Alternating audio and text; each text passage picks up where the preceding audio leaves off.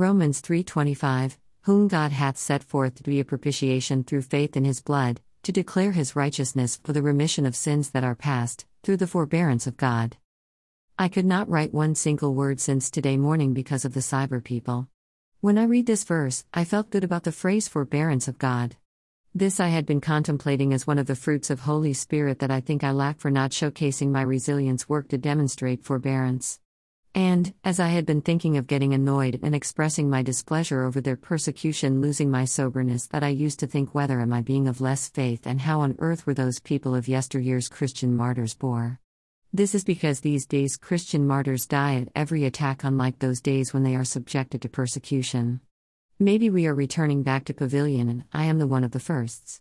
And I was contemplating at Jesus getting annoyed at the Pharisees and Sadducees trading the remission of sins during the Passover, so at the Satan for manipulating the verse of the psalm and putting God to test, and the fig tree for not providing him when he was hungry.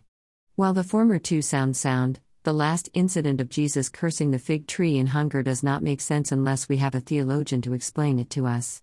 So, I made myself to feel better and assured myself that it is not forbearance.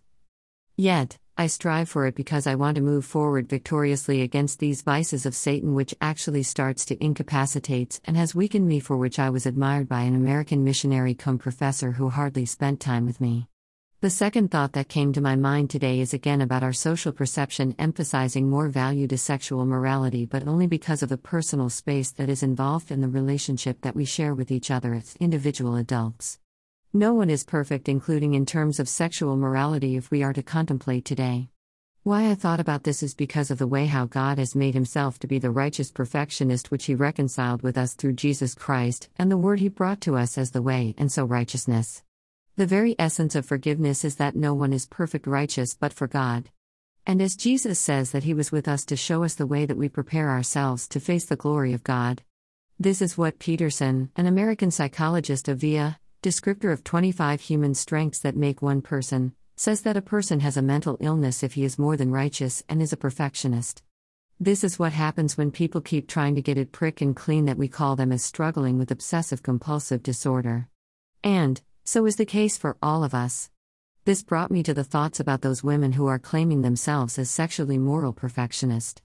Being righteous is good enough for God, as it is all about relationships and how we define our relationships, and what we expect from our relationships. It also has a component of culture and lifestyle habits. For a stringent Muslim community that does not allow a woman to meet a man of marriage prospect unless is fixed, the practice of Hindu people showcasing the women to every other man who proposes for a marriage before coming to terms can sound as sexually immorality. So, sexual morality is a social perception and righteous is good enough. In terms of Jesus, what matters most is walking with him and trying to remain steadfast, taking his help to be. It's penitence that counts most for him to forgive, that we get to know the glory of God. Dear Lord, Almighty, bless this day and the days to come. Bless all those who wish me well, those who don't accept to treat me inhumanely, and those who want me to live a good life.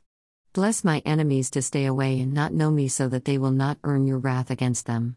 Fill our daily plates in abundance, that we may never run out of but be able to help others. Provide us with long-lasting, good, and safe roofs and clothing. Thank you for what you have provided today. Deliver us from all evils, specifically, that are of this day.